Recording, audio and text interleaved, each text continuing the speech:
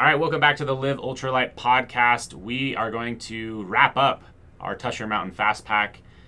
We've got the whole crew here. If you haven't listened to part 1 or part 2, make sure to go listen to those. They will set up part 3 here, where we're going to be finishing out the last half day or so of moving, and also just taking away the biggest takeaways, the biggest lessons learned, and some things like that. So, just make sure you go back, listen to those first episodes before we start day 3. So at this point, just to recap a little bit, we have covered about 20 or 47 miles with 10,500 feet of elevation gain in 2 days. So in 2 days, 47 miles, 10,500 feet of elevation gain. We're all pretty beat up, and I'm still battling some stomach issues, stomach sickness. Brennan, on day 2, his knee stabilized pretty well, except for one part where I tried to have him run down a hill on kind of a side hill, and it seemed like it was that side hill that bothered you. But other than that, Brennan was feeling good at that point, and I think everyone else was just, filling the miles, but doing well. I don't think anyone else had like a specific injury or problem going on for them. But so we wake up day 3. It pretty much rained a lot of the night, most of the night it felt like. I don't know. I was tossing and turning, but I don't know if I was registering that. I definitely woke up thinking, like, just crossing my fingers. One of those, like, you wake up and you're just like, hopefully my stomach is just normal and I'm going to be good to go today and everything's going to be great. And it didn't take me very long. Stood up out of my tent and it was just like, nope, I'm the same. My stomach is still churning, and but I need to try to get some food down, and so just, again, still battling some of that. But it was cold though too, getting out of tents that day. Putting on cold, wet shoes that day, I feel like was worse than the day previous. Yeah, it was extra cold that morning, and putting on wet, muddy shoes was not ideal. I would equate it to the times when I've been doing other trips more in the winter months where I'm putting on frozen boots. It was about as bad as that, because not only were you putting on wet shoes, but in the winter I usually at least have dry socks, warm dry socks that I'm putting into the wet boots. But no, it's like, now let's first paint on wet socks, drag them onto your feet, and then slide your feet into some lovely soaking wet shoes. I don't think I had the same experience as you guys. I did mention in the last episode that I had a pair of socks for every day because they were really lightweight and really small. But anyways, I just was able to put a dry pair of socks on in the morning, which then I did put into wet shoes. But I don't think it was quite the same experience that you're explaining here. For me, it wasn't too bad. Dry socks help. They do. I had wet dry shoes socks. for sure. What'd Brendan say? I had dry socks as well. Yeah, I did too. I took a pair of socks for sleeping and a pair of socks for running. So on the third day, my sleeping socks now became my running socks for that day. So I ran in wet socks the middle day because I just didn't care. I just put on wet socks. But third day, ran in dry socks that I've been using for sleeping. It's a mental. Yeah, I feel like you guys are on a different level here, because I have dry socks I was putting in my shoe, but I knew they were going to get wet 5 minutes later. So it was like there was no comfort with having a pair of dry socks that were going to get wet for me. So as soon as you put them in the small comfort. Yeah, small it's comfort. like, well, to me, it was like I dreaded putting my nice warm feet into that wet shoe. Well, I mean, for me, by the time my socks are wet, by the time they're in there, 5 minutes later, they're wet again. They get wet, but by that point, my shoes are also warm. Yeah, you've preheated your That makes shoes. sense. They're That warm. makes more sense. That's a good point. I don't think my feet were cold in the wet shoes, but yeah, just something about wet. Something If you can't tell, I don't like being wet. Brigham's the cat of the office, apparently. Just hates the water. Anywho, I don't know. We got up. We rolled out of camp pretty quick, did the same drill where we're like, all right, we'll find a place to have breakfast a little bit farther down the trail. I definitely was trying to eat, as I was packing up camp and try to get some food down for sure. But pretty much the same as the day before, where it's just very small amounts of food. But I did have a little bit of confusion right off the bat when we started hiking. Tayson, he takes off a little early because he's feeling sick, and so he's like, I'm going to get a head start and go slower. I'm all packed up, so he's like, I'm out of here, trying to get a head start. that the rest of us could catch up to him later. And I think it was Darren that went with him, I believe. Mm-hmm. And anyways, Darren is always ready with his backpack on, fully loaded, about 30 minutes before most of us wake up. Yeah. Somehow I'm always the last. I'm pretty Big antsy. guy was the last Me time. and Brigham are the last. Yeah. So these guys are rolling out, and then my stroke of luck comes in clutch, and here we go passing another trailhead with a porta potty. And so I'm like, well, I will take advantage of that this morning as well. And I hop in there and doing my thing, and I get out, and there's nobody around them, and everybody had left already. So I'm like, I think they all just kind of took off. To the people that hadn't gone yet were just at that point trying to catch up to Tayson as well, was my assumption. I didn't know if really anybody was even behind me at all at that point. So I'm just kind of hiking down this trail by myself for like 3 miles, I think. And I really had some questions about, I have no idea if this is even the right trail. Like, I'm just going, but I mean, it's going down, and I know this is day 3 and we're going to get out of the mountains today. So as long as it's going down, I think I'm okay. Yeah. Turned out to be all right, I think. But it ended up being, I ended up being on the right trail and caught up to these guys. Tayson had stopped with Darren. They were filtering some water in a stream. But, you know, for a while there was a number of miles where I was a little bit confused. A little nervous. And then I paused and looked around a few times. I would just stop running, and I would just look around and think about it again. And I'd keep running, and then I'd pause, you know, half a mile later, think about it. And after a couple pauses, I finally saw Brennan starting to catch up to me in the back, so I just waited for him and like, all right, well, I guess we're lost. We'll both be lost in the same place, because he didn't have a Garmin InReach or anything either, and didn't know the route like I didn't. So Fortunately, caught it up. was pretty main road trail to follow. We but, were on the right way. I just did not spend a lot of time up in that mountain range. So I really enjoyed that first section. Like, the thought was like me and Darren were just like, we'll just get walking and warm up our muscles and stuff like that. And I really enjoyed that section of trail. It was just super pretty, super rugged country. Wasn't raining. Wasn't raining for a half a second. Yeah, it was nice. But essentially, we all got caught back up and started climbing up this pass to go through a pass where we're going to get onto a trail and go along the backside of this ridge. And that's where you kind of knew, like, you know, it was probably pretty cold last night. There's still piles of hail in any kind of crevice or just areas where they'd pooled up, and Marble-sized hail. big yeah, like wear a hard hat type of hail. But it didn't melt all night, so it was definitely cooler, which kind of was a good reference for just some of the sleeping gear we were in and how that worked out. But yeah, we climbed up through the pass, went past an old mine shaft. Derek tried to get into it, but it was pretty well closed up, so we didn't have to lose him down a mine shaft. And then we dropped way down and started this other really cool, really remote backcountry trail that I'd never been on before. And before we did that, Tayson actually almost led us on the wrong trail. And I'm the one here without a map, and I kind of point out, I don't think that's the way you want to go, but I guess I don't really know. And so they were ahead of me. I was about in the middle of the group, and they were taking off down this trail, and I see this sign off to the side with an arrow pointing down off of, you know, the totally different direction from where these other guys are already heading. And so I yell up at them and stop them, say, hey, I don't know, you might want to just look at this sign at least. You know, you've got the map, but who am I to speak here? But also I'm going to speak. Ended up being the right way. So these guys had to walk back up the trail a little ways in this little walk of shame, having walked the wrong way for about 500 yards or 500 feet, I mean. And in my defense, the trail I was on was much better than the trail you pointed out. So the overgrowth was pretty bad in this yeah. area. It was a burn area, too. But it was the start of, not the start, but it did go right along with the battle that I felt like me and Tyler were constantly having with navigation between his iPhone and my Google Pixel phone. I'm convinced that his iPhone's GPS is very slow to update, so he was always a little ways off whenever we'd pull out our phones at the same time. So when you said that, I'm like, No, it's just Tyler. Just wait for your GPS to load up, buddy. Come on.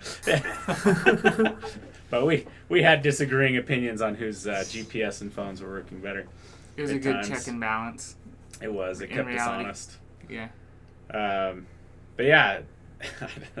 Anyway, so we drop off there, got on this really cool trail. I really, really enjoyed the trail. There was a very steep downhill, which sucked, but then after that, it was just a lot of working our way down or side hilling across this ridge for a lot of miles, a lot more miles than I thought that section was going to be, but just a really cool section of trail. You guys, I was looking for wildlife really heavily. We ran into some elk. Darren saw some elk. And then these guys, well, we saw some raspberry bushes, but these guys We saw apparently had a little pit stop in a raspberry farm along the way. Raspberry Even before heaven. we found Raspberry Hollow, one of the impressive things I thought was the first spring that we stopped at for the day was like, so it was a spring, and we were right at the very top of where it came out of the ground, and it was like a gushing creek.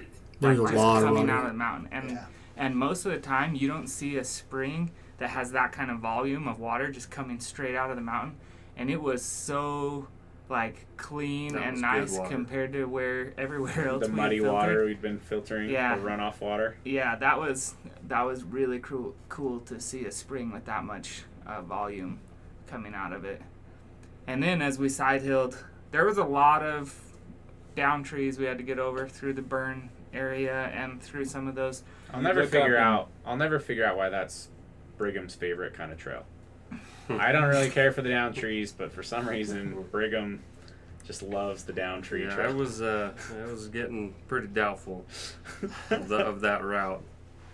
That it only It lasted was only like a mile. yeah. He very specific when we were first planning it. He very specifically, I think, called out that section of trail too. Like, Yes. you better call some Forest Service guy and make sure that's not like a crappy trail. And so we started crossing down trees. I'm like, I'm glad he's a couple minutes behind me on the trail right now. I was keeping my thoughts to myself. I was like, I'll hold my judgment until let's give it a mile. That was hard on Brennan's knee for sure. He was That having was- a rough time. Yeah, we started a long little trek through.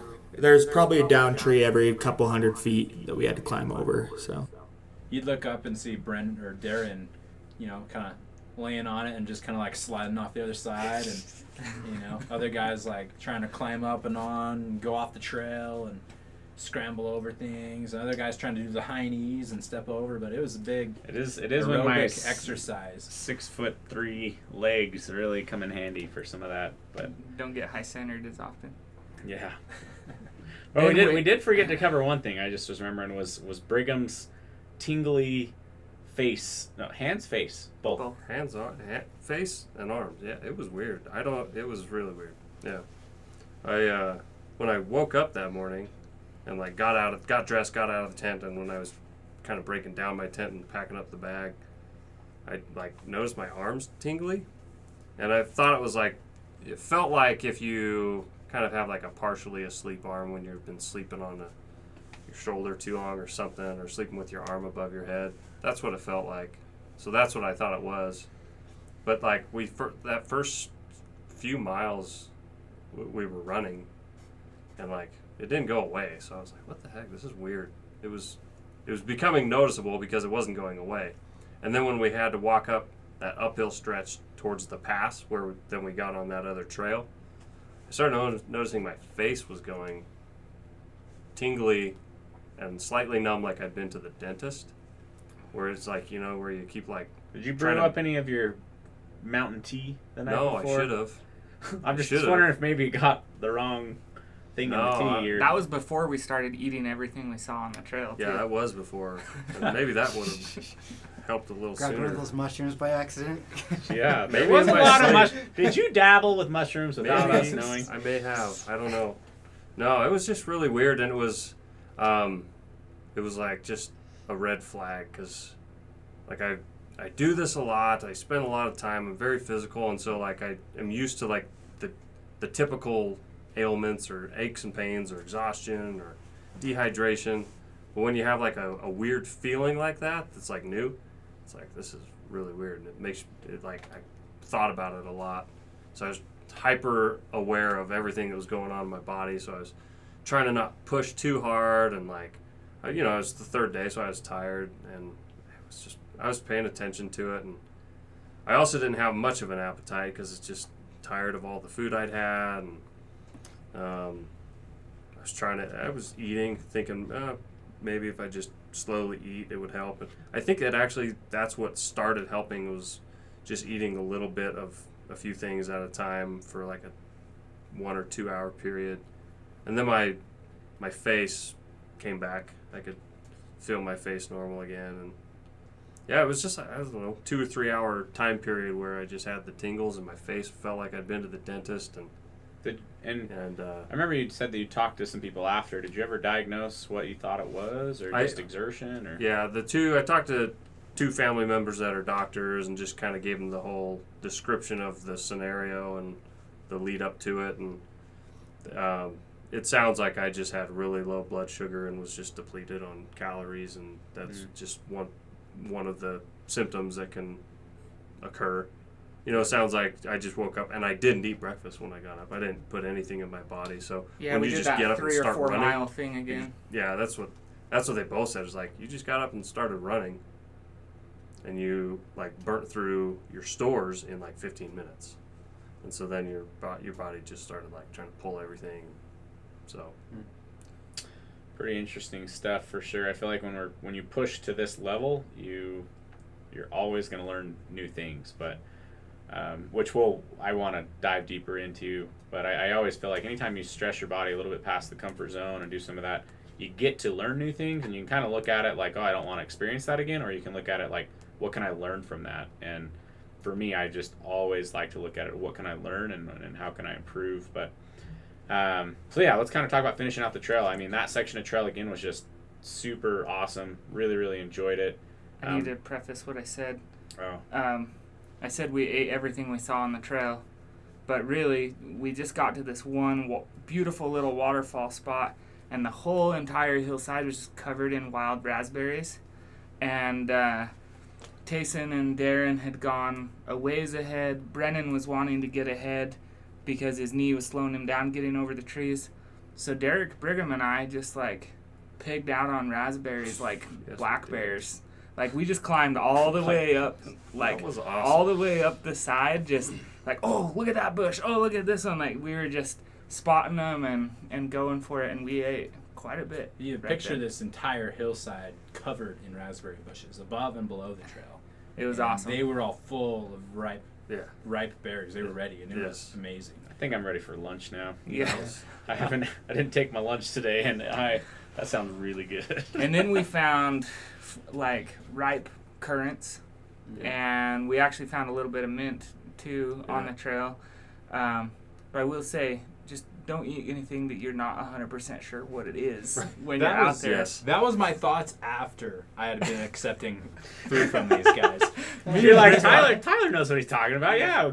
Brigham and Tyler are like, oh, that's spearmint. Let's put this. Derek, put some of this in your mouth. I'm like, okay, and then shove it in there. I'm like, I hope they really know what they're talking about, but my tongue is starting to go numb. And then that's one of the things that'll happen when you eat mint leaves. Perfectly normal. For sure, disclaimer, don't eat anything we said that we ate, and research it out yourself. Never eat anything unless you're 100% certain you know what it is. There are just a few things that I do know that I am 100% certain, and so like I get really excited when I find those things. Anything that I'm skeptical of or not 100% certain, I wouldn't eat myself, let alone give to Derek. We did know that there was mushrooms that people would forage through that forest, but we didn't know which ones it was, and it looked like there was 3 or 4 species there, and so we just didn't mess there were some with the mushrooms. Alice in Wonderland looking mushrooms. We don't really get that many mushrooms in Utah. We get some, but there was so much rain this last month here that I've never, ever seen so many mushrooms in my life on the mountain, which definitely left me thinking, man, I really wish I knew more about mushrooms, because I'm sure some of these would be really good eating, and some of them might have helped me sleep at night. I don't know. Or might make you run off a cliff. or do that. Anyway, so we get to the end of this section of trail and we tee into basically a road. And the last section of the hike, the way that we wanted to do it is we wanted to go highway to highway, or freeway to freeway, I guess, more so. Or highway to freeway, whatever. And pavement to pavement. There you go. I'll stick with that one. And so we basically, at that point, got onto a dirt road and had to finish out the rest of that hike. And I think that was about 7 or 8 miles. That last section of running downhill is about 3,000 feet down, or 2,500 feet down, about 7 miles, 8 miles. And we had actually done 1,800 feet of climbing in that side hilling. We kind of and that climb to get to that pass was pretty good. We kind of thought that it was like all downhill on day 3. Yeah. We had some pretty good climbing, and then when we got off of that backcountry trail and had to go down the road, it was all downhill, and it was like kind of steep. Downhill. Steep downhill at the start too. It's just toast your quads quick, and it was like 11 miles of straight downhill in the rain. Yeah, and I think this is honestly where my hiking felt like it was coming apart. I started and I was thinking, all right, Brendan has said multiple times his knees aren't good at downhill and this and that. I'll just hang out with Brendan and ride this out to the end. And then next thing I know, Brendan's like flying past me down the road, and I'm like, oh great, that's not good. Anyways, so we get like halfway down and still doing okay, but I'm definitely starting to feel it pretty good. Brennan, Darren, and Derek are ahead, and it's kind of me and Tyler and Brigham in the back group, and still kind of piecing together. But I can feel like I'm not doing as well. And then we get down to the last 2 miles, and it really flattens out, and that was probably the biggest wall that I had hit by far on that trip, but maybe ever, because by that point in the day it was like 1 o'clock, and I hadn't eaten breakfast. I had maybe a piece of jerky, and we didn't stop for lunch because we were all just so focused on finishing the trail. And so those last 2 miles, which were literally flat, some of the easiest miles of the whole trip, were probably some of my hardest miles of the entire trip, just because of where I'd allowed myself to get into. Now, it would have been much smarter, and if we were going longer, I definitely would have forced to stop, forced calories down, tried to hold them down without puking, and kept moving. But where it was so close, it was just that shiny object right in front of you where you're just like, just finish. Like, it's just right here. Like, we don't need to stop. We don't need to eat. We don't need to fuel. Hail Mary. Just go for it, and I paid for that. I definitely paid for that, crossing the finish line, per se, and finishing that trail.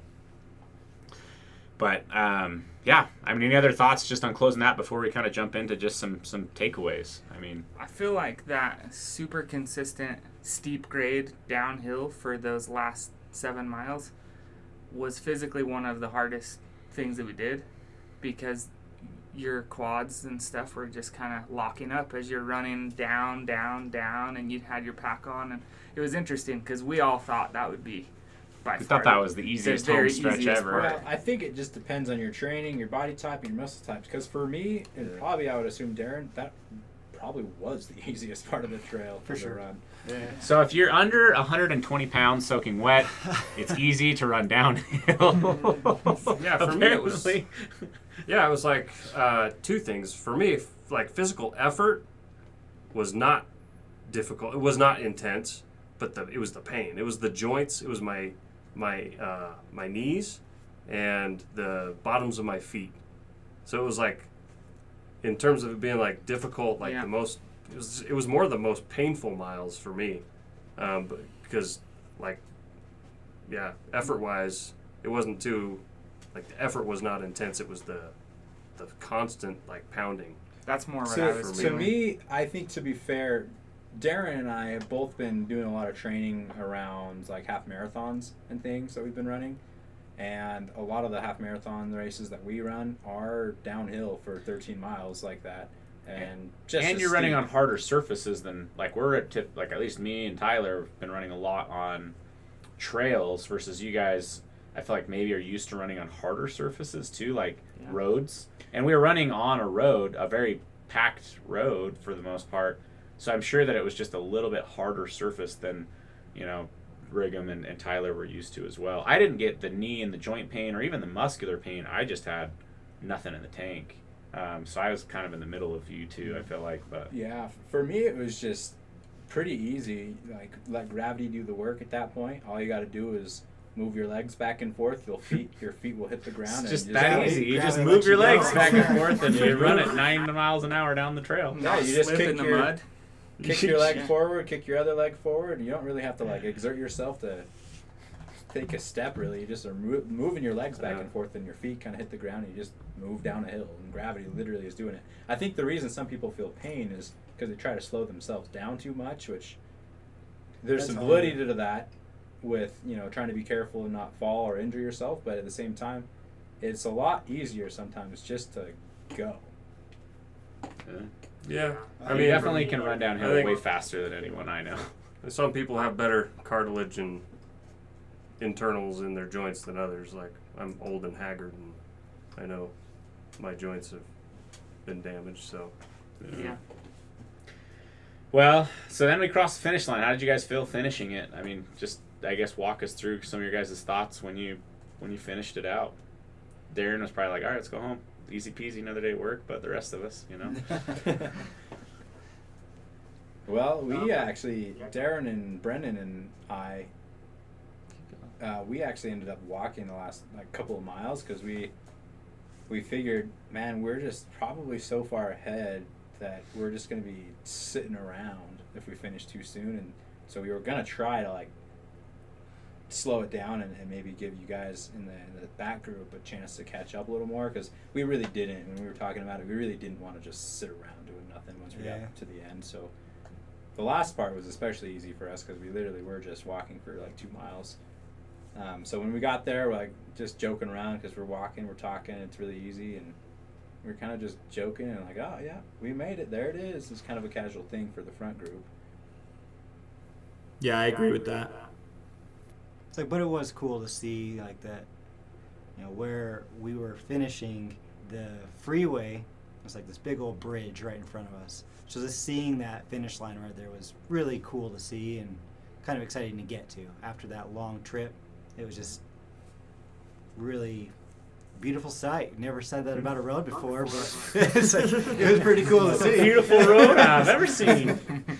I don't know think me it set and in. Darren were joking around because for those of you that don't know, we had somebody drop off a car at the other end so that we didn't have to have somebody come and pick us up. And every time me and Darren saw a car, we're like, oh man, we hope McClin parked this in the right spot, or that would have been a really good spot for McClin to park. And so I think we were all just excited to kind of get on the trail, get off the trail and get in the car and just be done too, even though it was an amazing experience.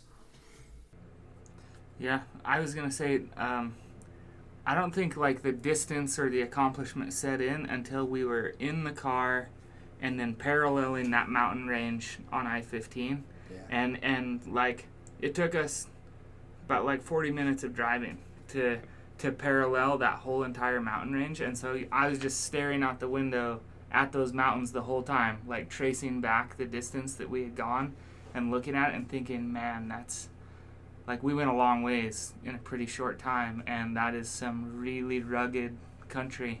So that was kind of when it really set in, was a while after when I was looking at it again. So yeah, I'd agree with that. What I thought was cool was when we were driving along the highway, and you can see where the mountain range in the distance.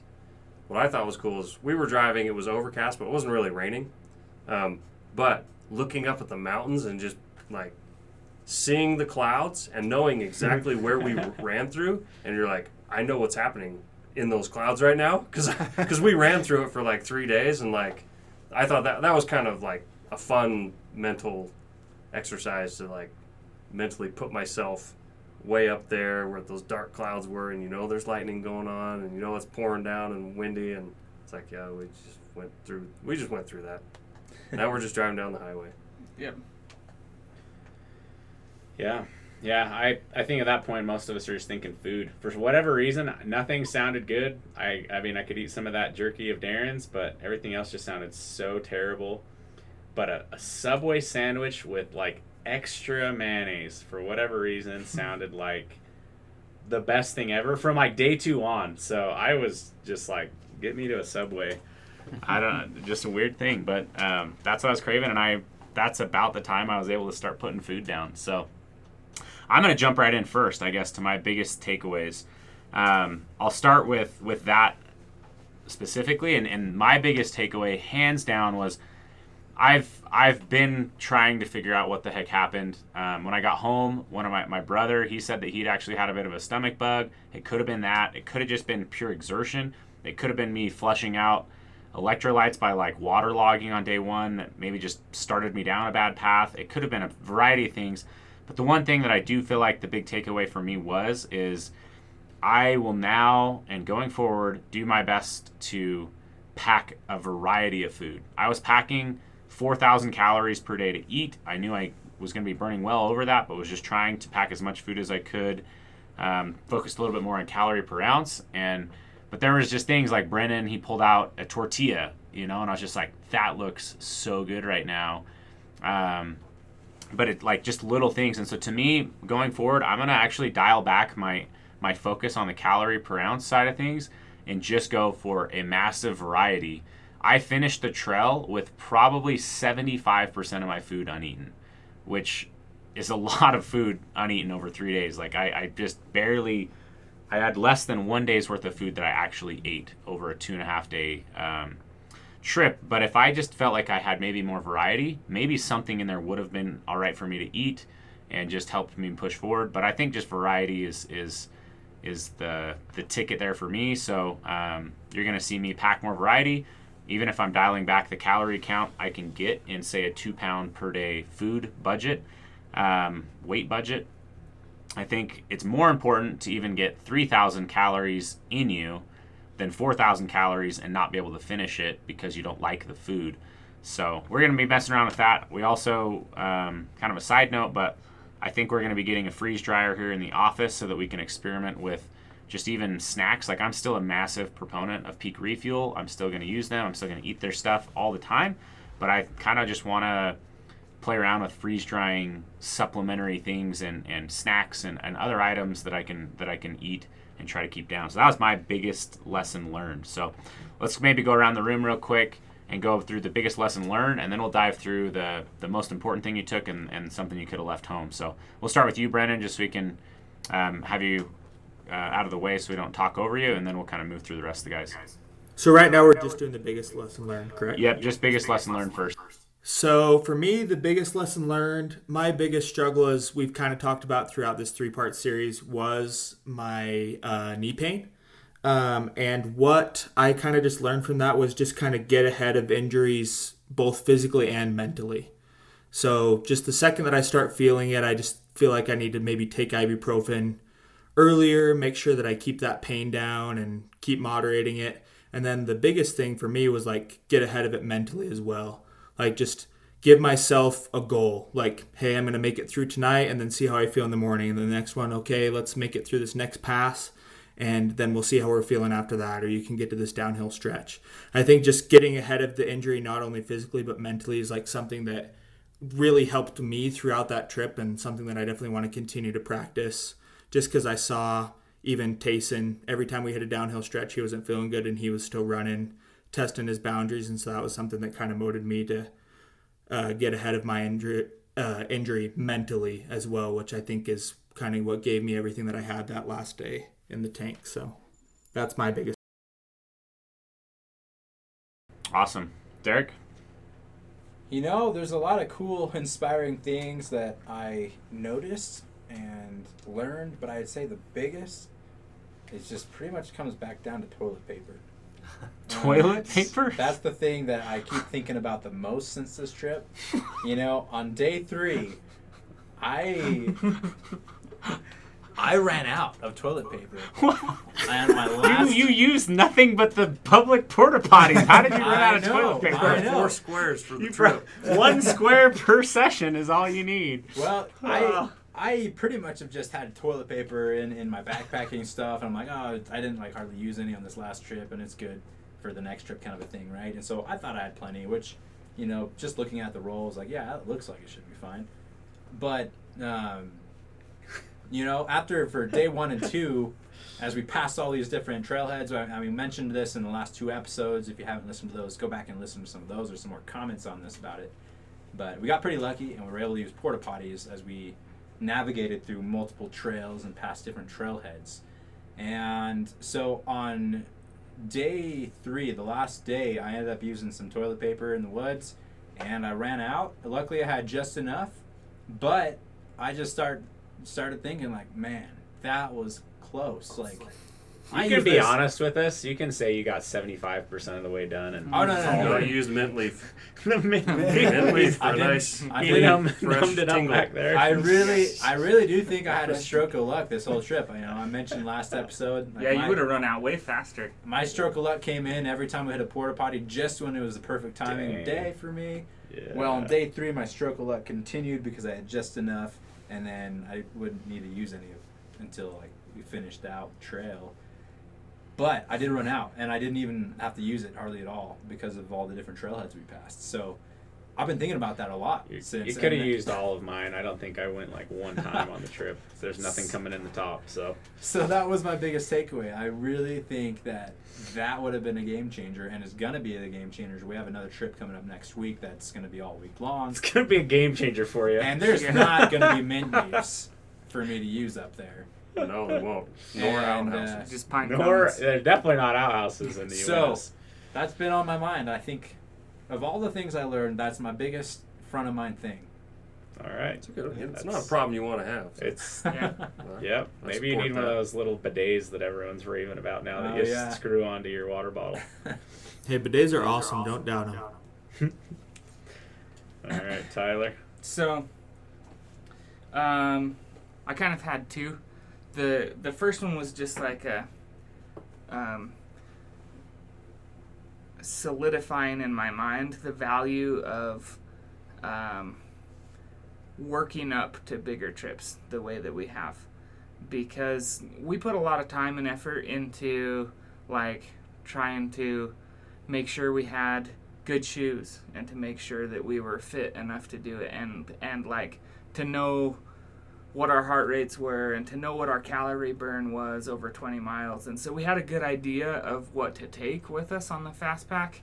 And then we got to go out and like actually test that in an area where there was an option for bailout points. Like had anything gone wrong, there was those 6 points where we knew someone could basically drive like pretty close to where we were. Because like going into the Highline Trail in the Uintas next week, we're not going to have anywhere near that kind of. Yeah, bailout points can be 10 miles of hiking down a trail to get to a bailout point. Yeah, exactly. So like you learning, like I feel like what you had was probably a stomach bug or something based on the training we've done, but like just learning what you need to know about calories to make sure you got it, and like everyone else's lessons being learned on this one where there was less at stake really helps us to be that much more prepared for the next one. So that was like, we knew that was going to be a good thing and we knew we should do it, but we just didn't know what we would learn. So I think it's just really critical that you work your way up to bigger and harder trips. The other thing that I learned was like right along the lines of, like, I knew that over 20 miles from our previous shakedown stage of the Hardline Challenge, in those 20 miles, I had burned almost 8,000 calories. And so, like, we were trying to get 4,500 calories in our packs. And when it came down to it, I felt like I could eat 4,000 calories a day, but, like, not really anymore. And eating that much a day, which is, like, literally twice what I normally eat, made me have to go to the bathroom way more. And it was a combination of, like, the new medication I was taking, me having irritable bowel syndrome, and then just being running that much more. Like, it was an ordeal. And luckily I knew it was going to be an ordeal, so I packed a ton of toilet paper. I was just gonna say, I see it. You guys were in the same tent to save a little bit of weight, and I'm seeing a combination of someone who used a lot of toilet paper and someone who somehow mysteriously ran out with never using it. So No, just Brendan was keep the an one. eye on your toilet paper, Derek. No, but that was like a big surprise to me.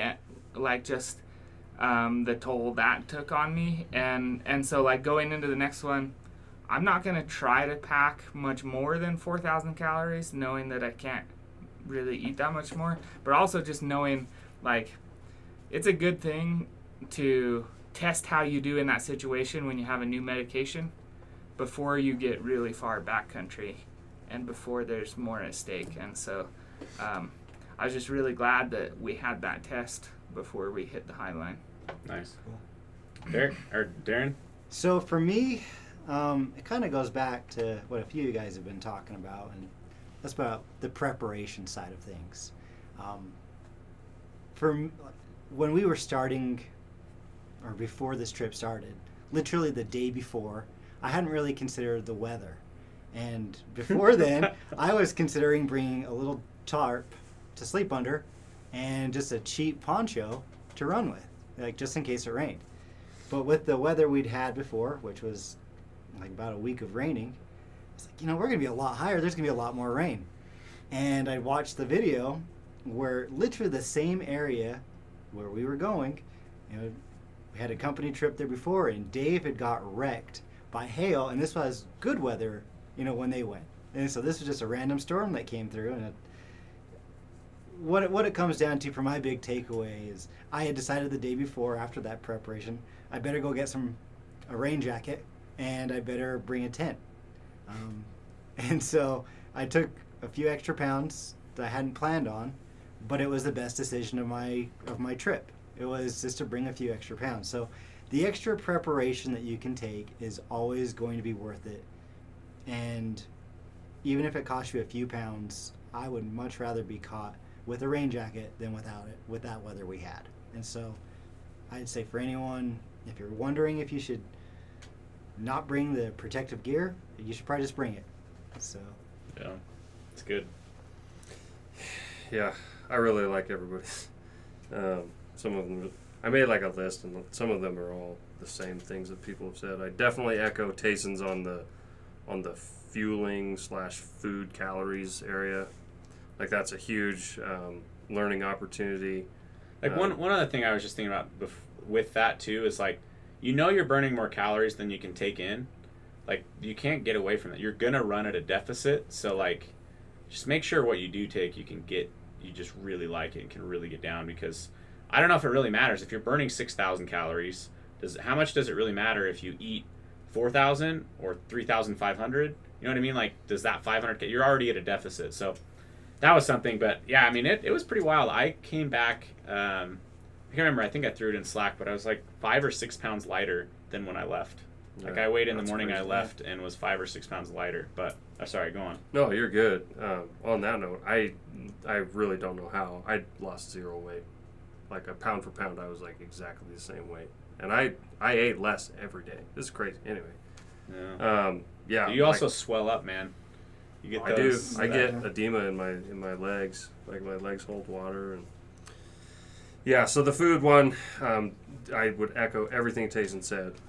So my biggest lesson learned or takeaway, I'll just read kind of my note, was make everything as easy as possible, logistically, physically, packing, camp setup, eating, drinking, etc. So try and run through these logistically, making it as simple as easy as possible. So like we tried to piece together the most efficient route that we could, taking advantage of roads when we could, just things like that, like making it as simple, because when you're fatigued and exhausted, like we already talked about, like your cognitive abilities, like you don't want to have to think about things. So like if you simplify and make certain things as logistically easy, like that's the route, that's from where you pack things in your pack and in the order that you're going to take them out, anticipating that it's going to be rain. So like just making everything as easy as possible. Physically, again, like that's like if there's an easier way that's going to take less effort to get around an obstacle or over an obstacle or through something, you know what I mean? Just do what's easiest, because it's probably now has less risk of injury, which is going to slow down the group. So that's kind of like the physical aspect. And then I kind of talked about camping or packing, camp setup. I talked about that earlier. Just like make everything as easy as possible. Take it out of the pack in the order you're going to need it. Have things prepped in your pack so that it's as efficient as possible to use or set up that item. So like a lot of these were like confirmed on the trip, like so it was just a lesson that's like in my mind now more reinforced. And some of the lessons were like it was a lesson learned because something didn't work so well. And then back like to the eating, it's hard to eat food that you can't easily access. So like having everything easily accessible so that it is easy to eat, that's like the one thing. And then like Tayson said, simplify it by making it food that you normally eat or would normally want to eat. What I did that I learned is not going to work for me on this type of trip is like I always try to be like practical and frugal, and so I just picked the same set of things to eat every day. So my meals were exactly the same every day, except for my dinners. But like my lunch, my chest, what I called my chest food, it was the same. Like packed the exact same in the exact same quantities, and that became less and less desirable like each day. So like I just ate less and less, which that's going to come no matter what. You'll probably lose some appetite, but it would have given me more of an edge. I would have been able to eat more and have more calories had I had more variety and less quantity of like all kinds of things, like just stuff that I would normally eat. And everybody knows I love gummies, but I would not pack half the gummies and candy that I packed because my thinking was quick hit sugar, just keep it coming. But like I couldn't like look at a gummy for several days after this trip just because I had used them too much. And then drinking, having water readily accessible, but I even like bought 2 flasks, each had a filter, so I never even had to try to filter one into the other. I could always just dip both of them in a stream, cap them, and drink them as I went. So just simplifying and making as easy as possible the procurement and the consumption of water. That's my takeaways. All right, so Tyler gave 2, Brigham gave 8. I think we're ready to move on. No, it's good. Okay, we're gonna go like lightning round here. We got to go quick. Let's move this forward. So we've got, what is your favorite thing that you took, and what is something that you could have left behind? Start with you, Brennan. My favorite thing that I took was, I guess we all just love food, was definitely the food that I chose to take. One thing that I religiously do is I try to have my food packed pretty early on in the week, and then as I go through the gym and my workouts, I just look at my food bag. I'm like, hey, I just did a workout. Would I want to eat that like right after my workout? And if it's no, it gets pulled from my pack and I replace it with something else. So just bringing food that I liked. I enjoyed it. I ate pretty much all my food. And then something that I would have left behind, I would not replace the bivvy. I liked it for that trip. I had a pair of extra shorts that I just like never used and sat in my pack. They're just going to get dirty and I sleep in my underwear anyway. I wouldn't bring an extra pair of shorts next time. Nice. Derek? My favorite thing from this trip was probably a rain jacket. I wasn't thinking of bringing one. I was going to bring just a poncho, but I'm really glad I did bring an actual rain jacket. And something I would have left behind, honestly, there's not really a specific piece of gear I would have left behind. I used most of my gear, but I think I did bring a little bit too much food if I had to choose something. I think that's a good problem to have, but I just came home with more food than I needed, so. Nice. So for me, the best thing I took was just my gator wool socks and shoe combo. Like when we've trail run a lot in the past, it's been annoying to get rocks and sand in there, so everyone having gators kept our pace better, I think. And that's where I spent all my money. Like, I spent a good amount of money between those beforehand, and I was really happy with that. The thing I could have left behind, I actually did leave behind halfway through. I had some sunglasses that I messed up by getting the 100% DEET bug spray on them a little bit, and once they started to go, they just got so scratched and ruined that I ended up throwing them away at one of those outhouses. I didn't even know that. And so yeah, I just probably wouldn't have even bothered bringing them. Well, and it was overcast the whole time, so Yeah. Didn't need them. I had glasses and they never really were on me. So For me, best thing I brought was either a poncho or a tent, as mentioned earlier. So I can't really say one was better than the other, but I will say both those were my favorite. And what I could have left is I had a shirt for the truck ride back that I carried with me the whole time. So I could have left that. I could have left that in the tent. Darren had a pack that could hold more capacity than anyone else's, so he had the ability to, if he wanted to, carry more. A lot of us were just trying to get our packs sealed up. They were at the absolute peak of what you could do with those fast packs. I was like, but that's the only thing I had. Like, extra. Everything else, I was happy with what I had. So Yeah. It's not that bad. No. Yeah. Pretty decent. I had a tiny pack. I used everything that I took except for the food that I didn't eat. My favorite piece of gear, because I used everything, which meant I needed to take it anyway, stuff I take on every trip anyway, so I'll say something a little different. My favorite piece of gear was my titanium pot. I was just going to say, I'm sure glad I didn't share pot with you. Because on night 2, when we got into our tents way early and had like 13 hours or 12 hours to sit in the tent, I was well hydrated, and it was raining outside, and I didn't want to go outside. So I used a pot and a fling method, and after I cooked my meal, by the way, after I had had dinner, the pot came in really handy. Never had to leave the tent. The gear I would leave was, I used everything. I would leave the food that I didn't eat. I don't know. Some poor gummy bears. I would leave some gummies at home. Nice. For me, I think the best thing I took was actually my rain kilt. the dress. Kilt. I mean that it's something that was just kind of a new thing. Never tried it before, and actually quite liked it. So it was something I'll definitely take again. Something I could have left. I could probably second Tyler. Sunglasses. It was so overcast the whole time. I never needed them.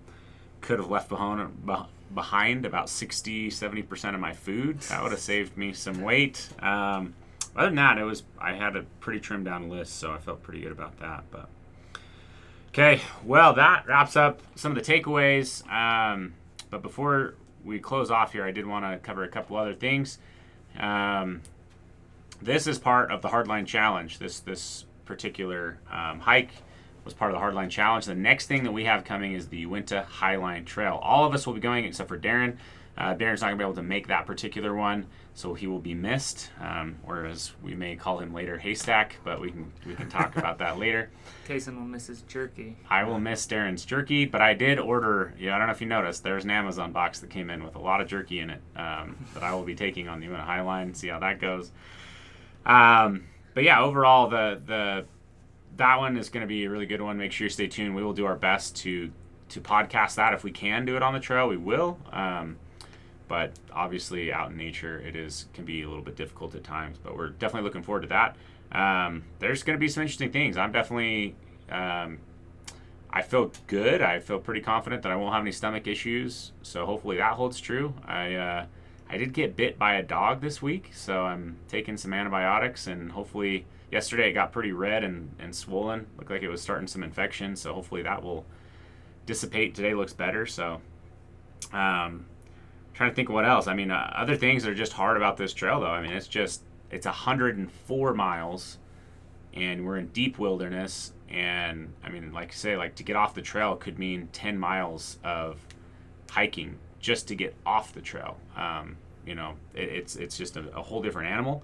And it'll be really interesting to see what is harder about one of these hikes versus the others, but should just be a phenomenal trip. And I'm sure we've all got the things going in the back of our mind that we're prepping for and maybe even a little bit nervous about. But overall, you're going to want to stay tuned and make sure you're listening for those podcasts. So make sure you are subscribed to the podcast. Make sure that if you're enjoying these, you leave us some feedback. Go leave a review on iTunes or whatever podcasting platform you're using. That does help us out a lot. And if you've got feedback, reach out to us directly. Just go onto our website, open up the chat at outdoorvitals.com, and send us some feedback for the podcast. We love to hear that feedback. But any closing thoughts from anyone before we wrap this up and turn our sights towards Highline, and actually from now, just a couple days? One thing that I just really wanted to quickly add, and I know this goes unsaid, but we just have some mentally tough people in this group. It was awesome just to do this, and I feel like it was just a big accomplishment, just watching everybody hit their different walls and still wanting to run and still wanting to hike in the rain and everything like that. Just motivated me a lot just to be in that group of guys with you. So I know it goes unsaid, but just wanted to add that in there.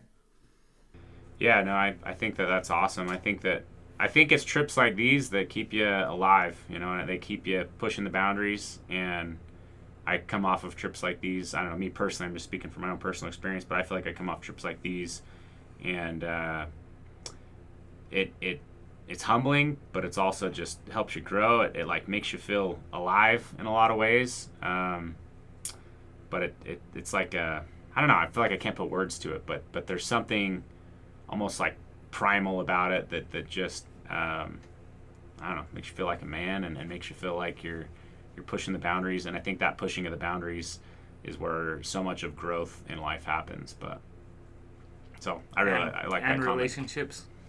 We all leaned on each other for different things, and it was awesome. Yeah. The amount of relationship building that turns into, the amount of just bonding, the amount of R&D for us as well. It went a long ways, and whether you're going out to do hikes like these with your buddies or your family members or whatever, like you'll come back a tighter knit group for sure. So, okay, well with that, make sure you're subscribed and hang on the line, because we'll be doing the Highline Trail, and I'm sure we will have more stories to go around from that trail and 2.5 additional days that we're planning on that trail. So with that, we'll catch you on the next one.